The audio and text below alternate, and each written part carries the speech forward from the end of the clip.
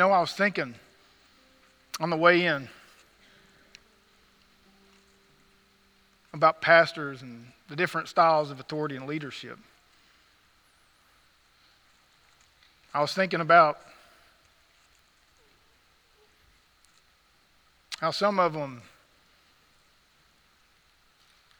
I don't know what you would call it. I call it a head thumper, but somebody that just lets you know where you sit and you need to act better and you need to straighten up and you need to do what's right. And then you have pastors that are naturally loving people. They wouldn't yell if the house is on fire. Like, they're very calm and collected.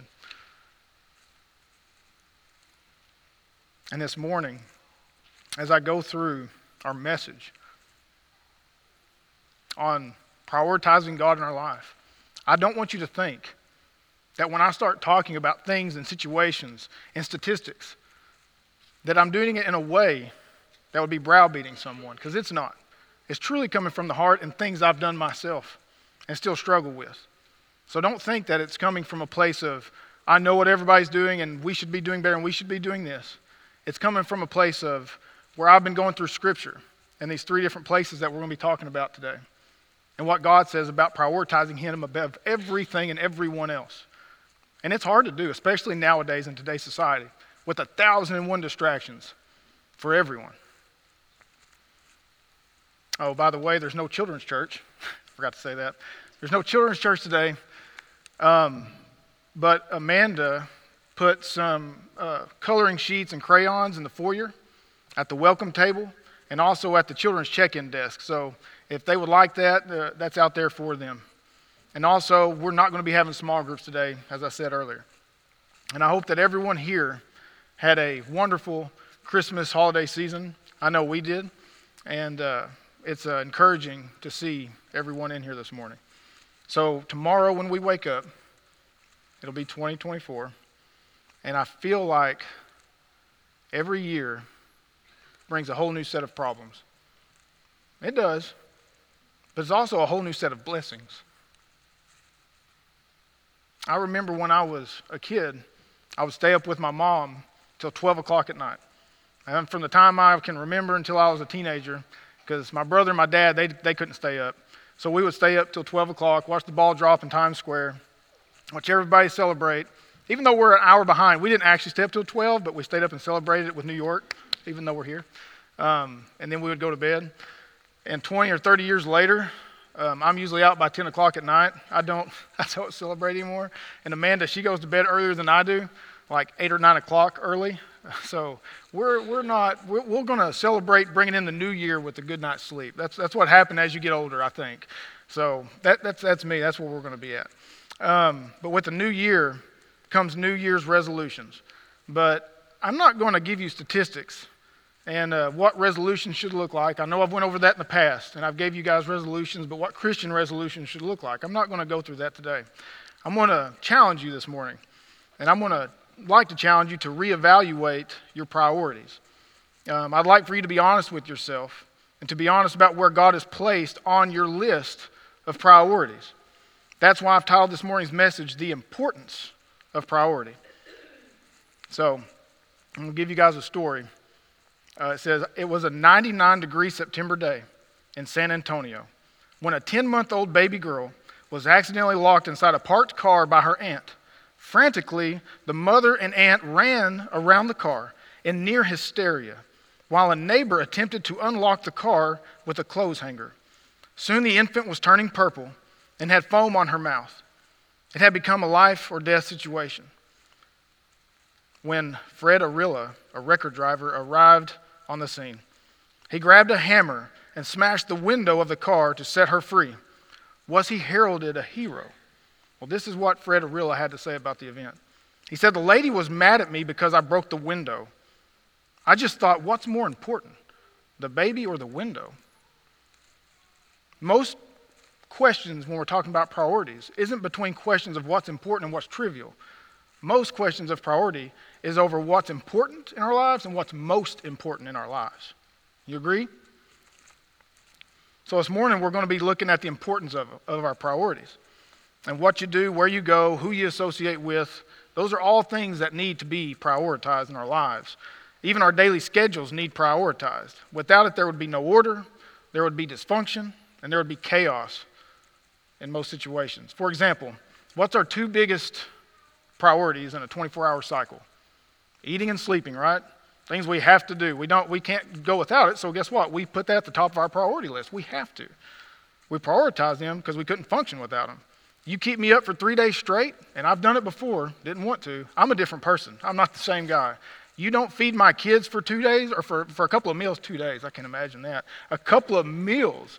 It's like, you guys know the Snickers commercial where it's this cranky crank machine. They give them here, take a Snickers, and they turn to like who they actually are. That's what happens with my family.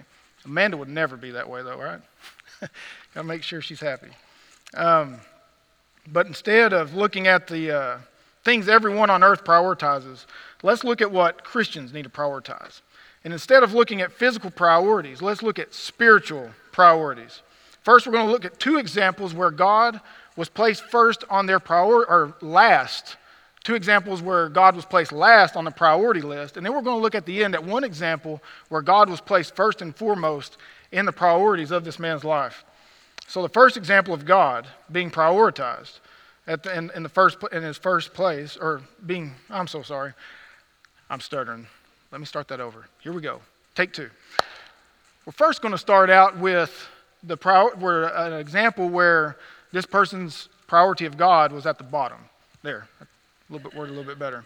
And that example is going to come out of 1 Kings chapter 11. So if you would, turn to 1 Kings chapter 11. That's on page 291 in the Bibles on the pew rack. And if you don't have a Bible, please take that one with you. It's yours. So as you're turning there, I'm going to get me a drink real quick.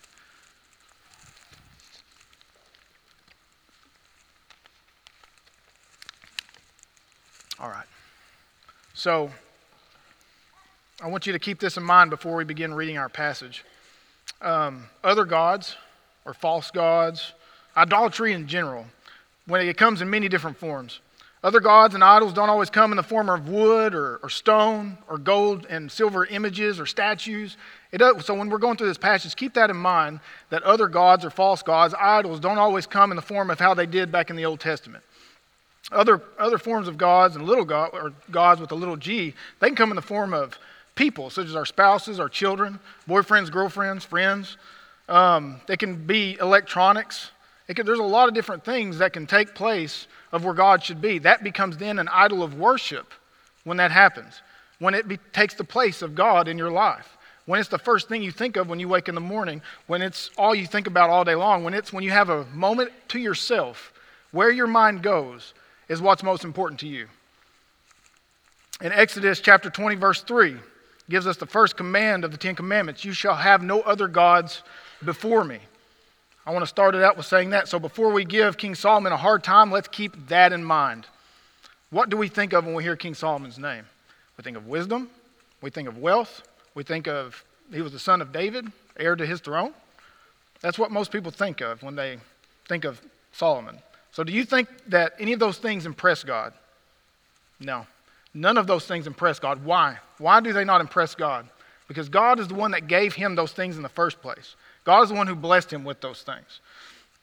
No, he wasn't impressed with King Solomon's royal splendor, wisdom, and wealth, because God looks at the heart of a man. That's what he looks at. Things and materials doesn't sway him in any way, shape, or form. In King Solomon's age, in his old age, we'll see where God was on his priority list. So let's begin reading in verse 1.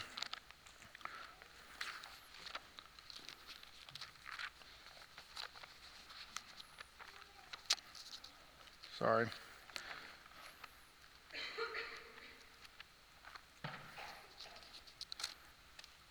Chapter 11, verse 1.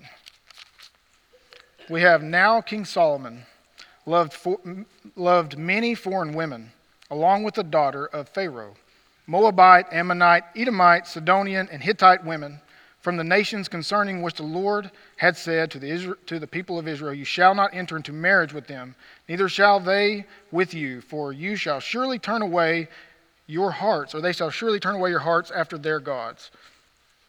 So right off the bat, we see that King Solomon had a weakness for women, especially foreign women. And notice that the daughter of Pharaoh here is named first, and then a brief pause before naming the rest of the foreign women that are listed. That most likely is because the daughter of Pharaoh, she took priority over the rest of the foreign women because he had hundreds of royal wives, by the way, 700 to be exact, which we'll read here in a little bit. But there's a reason that I believe that she was listed as number one, because many of these marriages were politically motivated, a lot of them. And all these royal wives, they would give King Solomon more influence and more power. And when you think of Pharaoh's daughter, you think of power, influence. So when he married her, it wasn't just for lustful reasons. I believe it was for political reasons as well, to have more power, more influence. So the more you had, the more areas you could control. Now, the marriage to these women may have brought good political move in trying to create peace between nations that normally would have they'd have been combative towards each other. There would have been division. So he's, in a way, bringing peace to the area, probably. But we'll read, as we read in verse 2, that God specifically told King Solomon to not marry these foreign women. And he also gives us the why. Why did he tell us not to marry these foreign women? Because they would turn our hearts away from him and to their foreign gods. So not only do we see the what, but we see the why. And God didn't have a problem with the foreign women in and of themselves. He had a problem with the false gods that they served. If these foreign women served the one and true living God, I believe he truly wouldn't have had a problem with them. But he had a problem with them because of the false gods and the idols that they served. That's why he didn't want them marrying into them. Because he knew it would turn their hearts away from them and turn to the other gods. And as I mentioned earlier, God, he's not impressed with how much influence, power, wealth, all these things you have, wisdom, if you don't use it the right way, if you don't honor him with it. He's the one that gives it to us in the first place. Whether you want to believe that or not, you are blessed by God with these things. You're allowed to, by God, to have these things, as was King Solomon. Now, this makes me think, when I was studying through this, I got thinking about the friends we keep around us and the circle of friends that we keep. And you've probably heard the saying, show me your friends and I'll show you your future. How many of you have heard that saying before? A lot of people. A lot of people. You show me your friends and I'll show you your future. First of all, that's why Jesus Christ should be your number one friend. He should be your best friend. He should be who you go to, who you ask questions to, and everything in between. He should be number one, first and foremost. Secondly, every friend you have here on earth should be pointing you towards Jesus in some way. And when I'm talking about your friends, I'm not talking about everyone you know. I'm talking about those 2 or 3 close friends that everyone has in their life. That close circle of friends, they shouldn't be pulling you away from God. If you think of those 2 or 3 friends and they're pulling you away from God and tempting you into doing those things, you should probably distance yourself from them if it's that much of a struggle. It's hard, and that's not me being, I don't know what the word is for it, not mean or angry, but sometimes I believe if they know where you stand, they know that I belong to Jesus Christ, and they're still constantly trying to pull me into sin, still constantly trying to get me to do the things I shouldn't do, watch the things I shouldn't watch, listen to the things I shouldn't listen to. I should probably separate myself from those friends in a loving way. I can't do that. I'm not going to, because you know I belong to Jesus Christ. You know what I believe in. And if you guys want to come with me, that's great. I love you. That's all I want for you, but I can't keep doing this anymore. I can't. And you know I love you. So until something changes, I just got to distance myself. We can go eat dinner, we can go do certain things, but when it comes to that, or if you're going to speak like that around me, I just can't be around it. And I love you, and I'm always here in case you want to talk to me. That's how I believe. That's what, when I'm saying distance yourself, that's what I'm saying when I say you should distance yourself from that circle of friends. They shouldn't lead your heart away from God. That's what I thought of when I thought of the foreign women leading or turning their hearts away. Because I got thinking about modern day, a lot of us have friends and coworkers and things like that you really, really get along with to the point of you're relaxed, your guard's down around them, and then they start doing things they shouldn't be doing, and it kind of gets you into doing that same pattern of behavior until you get to church or around your family at home and things like that. They shouldn't be doing that in the first place, and neither should you. If they're your true close friends, they'll understand. They will. Your close friends, including yourself, should be pointing others to Christ. You should be the example of what a true disciple looks like. Now let's read through verse 3. Solomon clung to these in love. He had 700 wives who were princesses and 300 concubines, and his wives turned away his heart. So God had warned King Solomon what would happen if he married these foreign women, and that's exactly what happened. Exactly what God said it would. In verse 2, it says, Solomon clung to these in love. He clung to them. How many people do you know that cling to sin? They won't let it go. They won't come to church knowing they should because of what they would rather do, because they cling to it. I hope it's not you. And if it is, take care of that today. Recommit your life to God. Let go of those things that are pulling you down, because I promise you they are. God was no longer Solomon's number one priority. The question is God your number one priority? And if so, is there evidence to that claim? You say, yes, God is number one in my life. Is there evidence to that claim? Because what you say and what you do are two different things. Mama once told me, actions speak louder than words, right? There's a lot of truth to that saying. So much truth. You can tell me all day you love me, but if I don't see it, it's kind of hard to believe. Saying one thing and doing one thing is two totally different things. They should be one and the same. What you say and what you do should match each other identically. Amen? Let's continue reading verses 4 through 8. For when Solomon was old, his wives turned away his heart after other gods, and his heart was not wholly true to the Lord his God, as was the heart of David his father. For Solomon went after Ashtoreth, the goddess of the Sidonians, and after Milcom, the abomination of the Ammonites. So Solomon did what was evil in the sight of the Lord, and did not wholly follow the Lord, as David his father had done. Then Solomon built a high place for Chemosh, the abomination of Moab. And from what I understand, Chemosh is the equivalent of the God we serve. Supposedly he can do everything for everyone. Supposedly. He's supposedly the equivalent. But as you see in Scripture, it calls him the abomination of Moab. And for Molech, the abomination of the Ammonites, on the mountain east of Jerusalem. When I say the equivalent, supposed. He's not a real God. He's false. There's no such thing. But they'll worship him as if he were the one and true living God. Does that make sense? Sorry. Youth class question. Anyways. It says in verse 7, then Solomon, and this is what is the most sickening thing of it all, is not only does Solomon go after these foreign women, not only does he let his lust for them, his lust for power and wealth and all these influence over all the area around him corrupt him. Once he gets with these foreign women, they not only turn his heart away from God, but toward the other gods. And we'll see what we're about to read is he starts building statues around the mountains around Jerusalem.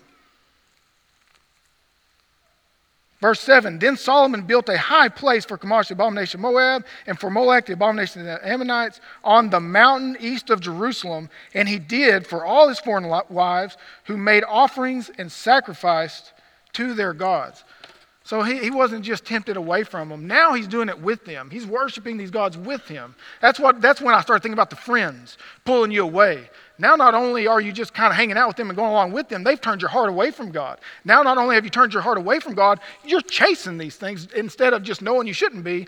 Now you want it and forsake everything else and say, this is what I'm going to do now. This is my new identity, because you couldn't distance yourself away from those people, kind of like he did it with his foreign wives. God's saying, they'll turn your heart away from me. Don't do it. And they did. And now he's chasing after other gods. With Solomon, we see what happens when you prioritize your love for others, your love for power and wealth over your love for God. In later years, he was more focused on what he wanted more than what God wanted. And that's going to be a central theme in today's message. It's people that wanted more what they wanted to do more than what they wanted God for them to do. This leads me to our second example of where God's will was not the number one priority. Just like King Solomon, whose focus was on what he wanted more than what God wanted, we'll find in the book of Haggai that the community of Jews living in Jerusalem after the Babylonian exile would also fall into this same way of prioritizing their plans over God's plans. So turn with me in the book of Haggai, starting in chapter 1. Turn to Haggai chapter 1, and that's on page 791 in the Bibles on the pew rack. We're going to be talking about these Babylonian exiles, the remnant of Jews that had came back to Jerusalem. So when we talk about priorities, we'll be talking about that community of Jews and their priorities. And before we begin reading, I'm going to give you guys a quick explanation of who Haggai is and what's going on in this period of time. So Haggai, he's one of the minor prophets towards the end of the Old Testament. Now he's not minor in the sense that of his work or his calling. So he's not minor in that sense. His calling is just as powerful as all the other prophets, but he's a minor prophet in the sense that what's the amount of what he wrote in the Bible, his contribution to the Bible wasn't as lengthy as the major prophets like Jeremiah or Isaiah or Daniel. There's a lot there, but it's not to say that it's not as important, because it's just as important what he contributed to Scripture. And as we read, we'll see that God sent Haggai to encourage and challenge the Jews that had been exiled from Babylon. And these Jewish exiles who returned from Jerusalem had begun to rebuild the temple that was destroyed by King Nebuchadnezzar. So, rebuilding the temple, that was God's will. You have all these exiles. They had been slaves and captives to King Nebuchadnezzar, and then the Persians and the Medes to Darius the king. So they'd been through all these phases, and they'd been enslaved in Babylon. And so now that there's a remnant that King Darius let go back to Jerusalem, I think it's 48,000 to 50,000 of them go back to Jerusalem. And they start to rebuild. Well, there's opposition when they get there. They start meeting, because there's these people that's lived around the area this whole time. When they come back, they see Jerusalem's being built back up. And they're like, this is not good. This is not good. So they start to try to discourage them and oppose them as they're building up the walls, like when Nehemiah built the walls up in 52 days, or when they start to rebuild the temple. So they're starting to get discouraged in opposition. And they start to reprioritize what they wanted over what God wanted. And that's what we're going to read here, starting in verse 1. All right, verse 1, chapter 1, in the book of Haggai. In the 2nd year of Darius the king, in the 6th month, on the 1st day of the month, the word of the Lord came by the hand of Haggai the prophet to Zerubbabel. I get so tongue-tied when I say that, so if I say it wrong, it's okay, it's fine. Zerubbabel, the son of Shealtiel, governor of Judah, and to Joshua, the son of Jehozadak, the high priest. Now I want you to look at two names, Zerubbabel and Joshua. Zerubbabel, he's the governor of Judah, and Joshua, he's the high priest, okay, out of this remnant of Jews that's back in Jerusalem. You have these two right here. And Haggai, he's the prophet to these two important men during this time. Now I like what I told you guys, I listen to people and I read different books and different authors and things like that. Well, I like Tony Evans, you guys know that, and I found a quote that he talks about prophets, and I love it, and I'm going to read it for you guys. Tony Evans says this: prophets were God's alarm clocks in a sense, and in the same way that our alarm clocks are often not appreciated when they interrupt our rest, biblical prophets were not appreciated when they sounded the divine alarm that was a spiritual wake-up, when a spiritual wake-up was needed, end quote. So I got to think about alarm clocks, and I thought, I don't know how many alarm clocks you guys have to set to get up in the morning. If you're like a one alarm clock kind of person up and at 'em, that speaks a lot to your personality. Me, I'm 4. Every day, doesn't matter what, 4 alarm clocks. The first alarm clock just kind of gets me stirring, whatever. Second alarm clock makes me very angry. Third alarm clock, I come to my senses and I know where I'm at, I know what's going on, and I usually just sit there and wait for the fourth one, because then I know it's time to get up. So if I got to get up at 4:30, or 4:30, wow, that's early. If I got to get up at 5:30, which I usually do, I set my alarms from 5 to 5:30, and they're just buzzing off until it gets to that fourth one. And then I know it's time to get up, I'm at myself. So when I first start, stirring around, it's like that lethargic feeling, like you're just kind of sluggish. But during those first few alarms, where people get a little lethargic, I believe that was the Jewish community, and in a spiritual sense. And when we read verse 2, so let's read verses. But before we read verses 2 through 4, I want to say this: the will of God was being put on the back burner, so God sent Haggai a message. He sent Haggai a message to relay back to these two guys, Zerubbabel and Joshua, and the remnant of Jews. And he was the alarm clock that would show them their misplaced priorities. Now let's read verses 2 through 4. It says, "Thus says the Lord of hosts, these people say the time has not yet come to rebuild the house of the Lord, Then the word of the Lord came by the hand of Haggai the prophet. Is it time for you yourselves to dwell in your paneled houses while this house lies in ruins? After I got done studying through the book of Haggai, I learned that in 536 BC, the foundation of the temple was laid. And the opposition came in, and they didn't start rebuilding the temple again until 520 BC. So from 536 to 520 BC is 16 years. So 16 years had went by from when they had laid the foundation of the temple and said, I'm done with it. I can't handle this opposition anymore. Let's go build our houses. Let's go make our stuff look good. So they were done with it. And some might point to the adversaries and say, well, it was so hostile, that's why they had to stop. That's what stopped the rebuilding process. But I'll tell you what, Nehemiah had came there, and when he had came, the remnant there had rebuilt the wall of Jerusalem, and you know the wall of Jerusalem, to build that was no small task whatsoever. Nehemiah and the remnant, they faced opposition at every turn when they were trying to build the wall. And like I said earlier, that wall was built in 52 days, the wall of Jerusalem. Now you compare it to 16 years with that same group of people. And some might point to the adversaries, but I'll point to God, because he's the reason that it was built when Nehemiah, because they obeyed him. They wanted what God wanted, and it was done in 52 days. And they would build the wall with the sword in one hand and a shovel in the other. Like they were getting it done. And these guys, they saw the foundation of the temple and a little bit of opposition, and I'm out. So focusing back on the temple, it is the place where God, and I'm going to pose a question to you guys. The temple back then, that was the place where the glory of God came to dwell. That was where God was in their midst.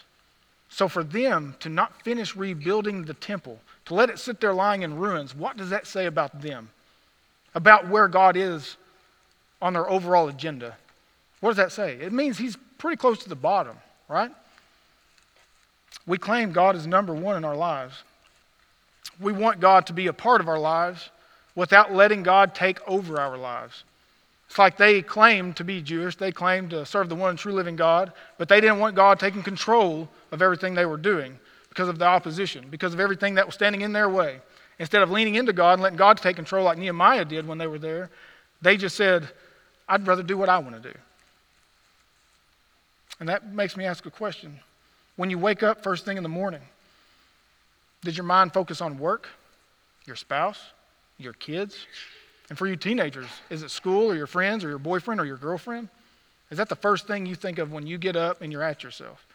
Or is it God? Or is it a conversation with him? Do you get up and do you pray before your feet even hit the floor? Do you read your Bible or listen to your Bible app? I do both. Some mornings I don't feel like reading, so I'll just listen to my Bible app. I do the year plan, and I love listening to it. It's great. You guys should try it. The Bible app, fantastic. When Sunday mornings roll around, do you find yourself looking for any excuse possible to miss Sunday morning? Or do you say to yourself, it's Sunday and I'm going to church, and that's going to take priority, the number one spot. Nothing or no one will discourage me from worshiping with others, from encouraging others, or from hearing God's word proclaimed and taught. I will be an example for my family and loved ones. Where is God on your priority list? Did you know there's a time of year during the year called the summer slump? Tom Rainer, who is the founder and CEO of the church organization, or Church Answers organization, says that the typical average decline is 20% during the summer months in churches around the nation. Why is the typical decline of attendance down 20% during these months? Some people give a laundry list of reasons, but the answer is very simple. It's because for most of that 20%, God is not the number one priority. Sadly, when it's time to take a summer break from work, a lot of people think that it's time to take a break from church as well. And I'm not talking about your week or two of vacation that you take during the summertime. I'm talking about the entire summer block, 2 to 3 months. And that's what that's when we get to do what we want to do rather than what God wants us to do. And I understand things come up. That's when before I started this message, I was saying, I understand. I get it. I've been there, done it, and I understand that things come up. So I'm not bashing or hitting on anyone, but there are people that will take 2 to 3 months off. and then come back once the school year starts back up, because coming to church is part of their routine. Yes, it's great to have God as part of your routine. That's awesome. But he needs to be in your routine every single day. It shouldn't be seasonal or optional. He should be in there every single day. And I promise you, you'll start seeing the fruits of that if you do.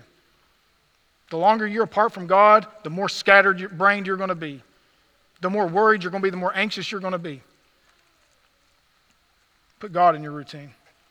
Now in verse 2, the Lord says, these people say the time has not yet come to rebuild the house of the Lord. Like I said earlier, what the people say and what they know to be true are two different things. They know the temple needs to be rebuilt. They know what God wants, but they make excuses, saying the time has not yet come. So they know what needs to be done, but they're going to say that the time has not yet come. That's because they placed their agenda over God's agenda. That's why God sent Haggai, the prophet, to tell them to reprioritize. Stop doing what you want to do and start doing what God wants you to do. That should be on your bulletin if you want to fill that in. That's something that came to my mind as I was reading through this, and it was to me. To me. I felt like God was telling this to me, for me. Stop doing what you want to do, Jared, and start doing what I want you to do. Stop being scared to talk to that person about me and do it because that's what I want you to do. That's what I've commissioned you to do. I've commissioned you to live a life set apart from everybody in the world, so do it. And I'm not talking about a life set apart in a pastor role. I'm talking a life set apart as a Christian. You can have secular jobs and spread the joy of Jesus Christ everywhere you go. You can set a life apart that way. We are holy. We're supposed to be holy for He is holy. Well, I'm just a sinner. I can't help it. I was born that way. That's not how God has commissioned us to live. We're supposed to spread the gospel message and to live a life according to His will. Now, if Haggai were able to preach a sermon from the New Testament, I truly believe he would have preached it from this, from Matthew chapter 6, verse 33, where Jesus says, seek first the kingdom of God and His righteousness, and all these things will be added to you. Seek first the kingdom of God and His righteousness. For those of us who are Christians, as I said earlier, seeking God, prioritizing God, it shouldn't be seasonal or optional. It should be a part of our daily lives. And if you look down at verse 12, you'll see in our passage of Haggai that fortunately the remnant of Jews they obeyed the voice of the Lord their God. So let's read verses 12 through 14. It says, then Zerubbabel, the son of Shealtiel, and Joshua, the son of Jehozadak, the high priest, with all the remnant of the people, obeyed the voice of the Lord their God and the words of Haggai the prophet as the Lord their God had sent him. And the people feared the Lord. Then Haggai, the messenger of the Lord, spoke to the people with the Lord's message. I am with you, declares the Lord. And the Lord stirred up the spirit of Zerubbabel, the son of Shealtiel, governor of Judah, and the spirit of Joshua, the son of Jehozadak, the high priest, and the spirit of all the remnant of the people. And they came and worked on the house of the Lord of hosts, of the Lord of hosts, their God, on the 24th day of the month, in the 6th month, in the 2nd year of Darius the king. So this is a very encouraging passage, verses 12 through 15. Because we see where God's people obeyed Him by putting God's will ahead of their own. And what is so encouraging is what happened after they reprioritized their lives. What does it say? It said that God stirred up their spirit. When they all came back to the temple to rebuild, God stirred up their spirit. And I'm sure they had a new sense of passion and excitement for working for God. And more than likely, they were excited to be together and work for the cause, for the Lord's cause. It makes me think of this verse in Hebrews chapter 10, verses 24 and 25. And let us consider how to stir up one another. Let us consider how to stir up one another to love and good works, not neglecting to meet together, as is the habit of some, but encouraging one another, and all the more the day you see drawing near. And all the more as you see the day drawing near. Now, in everyone's life, there's going to be temptations, and there's going to be challenges in prioritizing what matters most. Remember earlier in the message when I said most questions of priority are not between something that's important or something trivial, but something that is important and most important. The life of Daniel shows us this. And this will be the last place we go to. So if you would, turn to Daniel chapter 6. This will be our last place. And in Daniel chapter 6, it'll be on page 743 in your Bibles, on the pew rack. All right. Now this is going to be one of the more familiar stories in the Bible. It's going to be Daniel in the lion's den. And I'm going to try to give you guys a little more insight than we do at Children's Church on Daniel in the lion's den. But hey, the stuff they get is just as good. I promise you. So the question becomes, why was Daniel thrown into the lion's den? Because of his priorities. Because there was nothing that would cause Daniel to compromise his priority of putting God first. Not what people thought or what they could do to him. But let's begin reading in chapter 6. And I did this. I came in here last week and I read through chapter 6. It took me 5 minutes and 32 seconds. So, get ready, buckle up. We're going to read through chapter 6. And I'm not going to stop and sit here and do it, but I think we'll be blessed by this. We're going to read through the entire chapter. It's going to be about 5 minutes. Please take a drink of water, hyperventilate yourself for a second, wake up, slap yourself, whatever you got to do to get through this. But I think we'll be blessed by it because I'm going to read through chapter 6. I'll have some words, and then we'll have our invitation, all right? So we're almost there. It's okay. So let's start reading in chapter 6, verse 1. It pleased Darius to set over the kingdom 120 satraps to be throughout the whole kingdom, and over them 3 high officials, of whom Daniel was one, to whom these satraps should give account, so that the king might suffer no loss. In short, there's 120 of these government officials. Then there's 3 high officials that's over these 120. Out of these 3 high officials that are over the 120, you have one that is in exile, one that was a slave, one that was named Daniel. So all the others are actually from Persia. These are the people that are from the land, and Daniel was in exile, but yet he was placed as one of the 3 high officials over all the rest. And as we'll read, he's about to get even more power. It says, then this Daniel became distinguished above all the other high officials and satraps, because an excellent spirit was over him. And the king planned to set him over the whole kingdom. The king planned to set Daniel in exile over the entire kingdom. Do you think this made the rest of the high officials very happy? Absolutely not. They hated him. And the king planned to send him over the whole kingdom. Then the high officials and the satraps sought to find a ground for complaint against Daniel with regard to the kingdom, but they could find no ground for complaint or any fault, because he was faithful, and no error was found in him. Then these men said, we shall not find any ground for complaint against this Daniel unless we find it in connection with the law of his God. I hope they would say that about us. We can't get him fired. There's nothing we can do to get this guy fired. But he prays in the break room all the time. That's breaking one of our policies. Let's get him for that. Let's get her for that. If that is the case, so be it. Let it be. That's the only reason they should find fault with us, just as in Daniel. Let's keep reading. Then these high officials and satraps came by agreement to the king and said to him, O King Darius, live forever. They're sucking up to him. O King Darius, live forever. All the high officials of the kingdom, the prefects and the satraps, the counselors and the governors, are agreed that the king should establish an ordinance and enforce an injunction that whoever makes petition to any god or man for 30 days, except you, O king, shall be cast into the den of lions.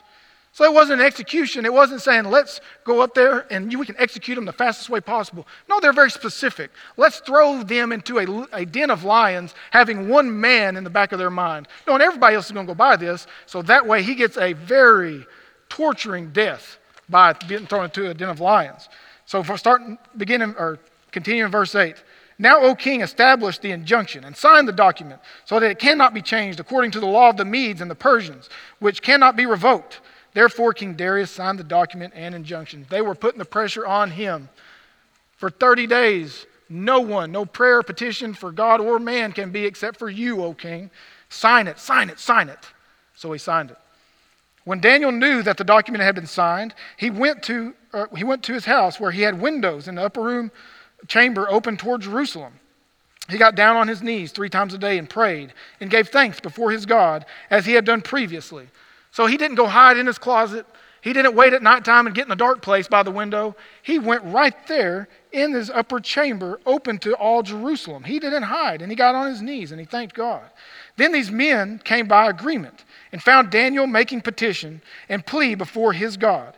Then they came near and said before the king concerning the injunction, O king, did you not sign an injunction that anyone who makes petition to any god or man within 30 days except you, O king, shall be cast into the den of lions?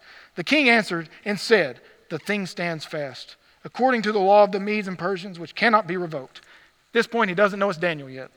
Then they answered and said before the king, Daniel, who is one of the exiles. They didn't say Daniel, who's one of those 3 high officials. They want to put him in his place. Daniel, who's one of those exiles, one of the people that you thought would be good for this spot. One of these exiles from Judah pays no attention to you, O king, or the injunction you have signed, but makes petition 3 times a day. Then the king, when he heard these words, was much distressed and set his mind to deliver Daniel. And he labored till the sun went down to rescue him. The king loved Daniel. Daniel was an awesome worker for him. He was, what's the word I'm looking for? He was a good steward of what the king had given him. He did better than any of the other governors, satraps, or any of those guys. So he wanted Daniel to stay there. Then these men came by agreement to the king and said to the king, Now, O king, that it is a law of the Medes and Persians that no injunction or ordinance that the king establishes can be changed. Then the king commanded, and Daniel was brought and cast into the den of lions. The king declared to Daniel, May your God, whom you serve, continually deliver you. And a stone was brought and laid on the mouth of the den, and the king sealed it with his own signet and with the signet of his lords, that nothing might be changed concerning Daniel. Then the king went back to the palace and spent the night fasting. No diversions were brought to him, and sleep fled from him. Then at daybreak, the king arose and went in haste to the den of lions. He came near to the den where Daniel was, and he cried out in a tone of anguish. The king declared to Daniel, O Daniel, servant of the living God, has your God, whom you serve continually, been able to deliver you from the lions? When we think of a lion's den, I've seen pictures where it's open, and they kick them in, they close that's not it. There's no way, because the lion's going to charge at you and it's going to get you. What I'm thinking of the den is it's down.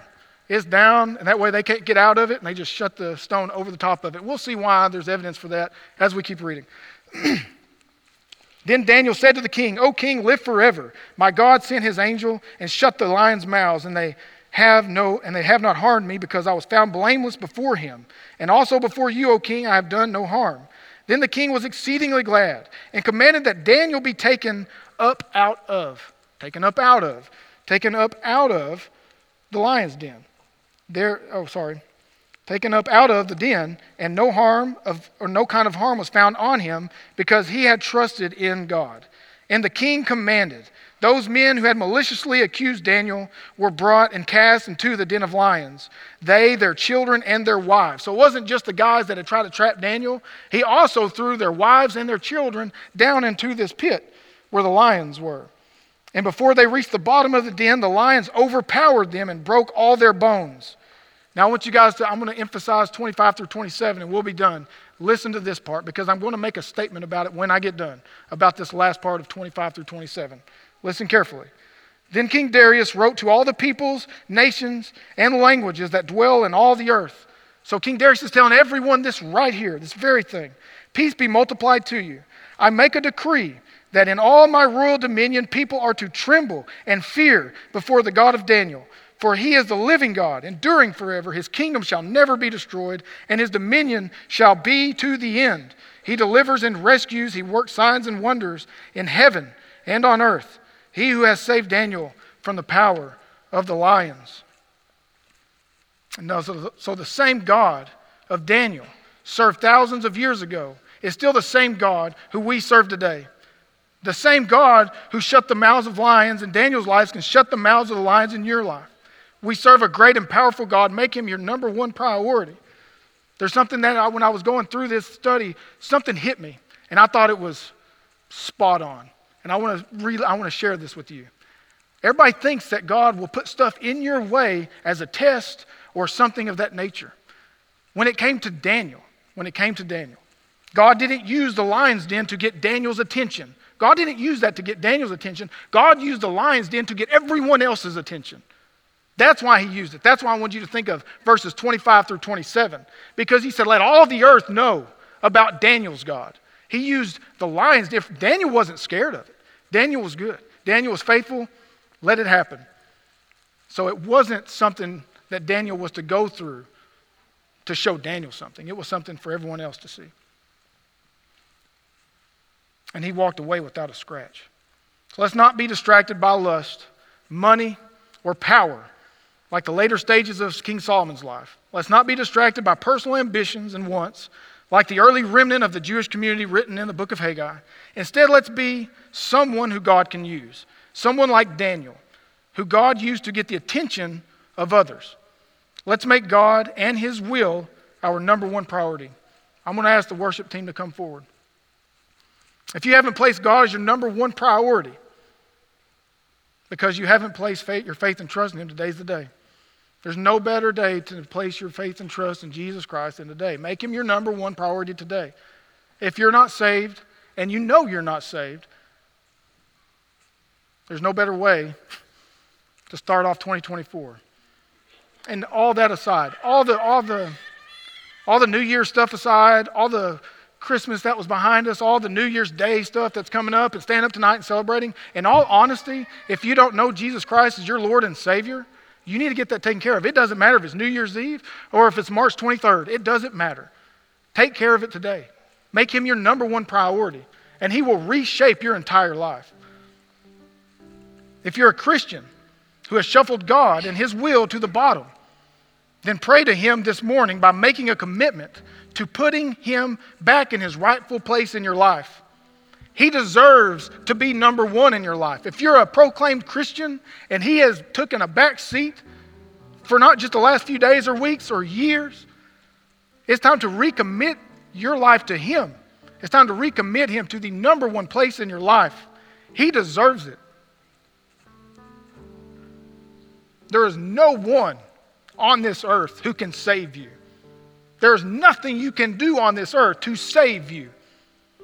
So why would you pour all your time and effort and love and money into something that has a hole in the bottom of it? Pour it all out to him. If you belong to him, make him your number one priority. If you want to be baptized or you want to become an official member of First Baptist Church DeQueen, you can come up here and I'd love to speak with you. I feel like there's a lot of things that need to be decided upon this morning, whether it be salvation or recommitting your life to God by putting him number one on your priority list.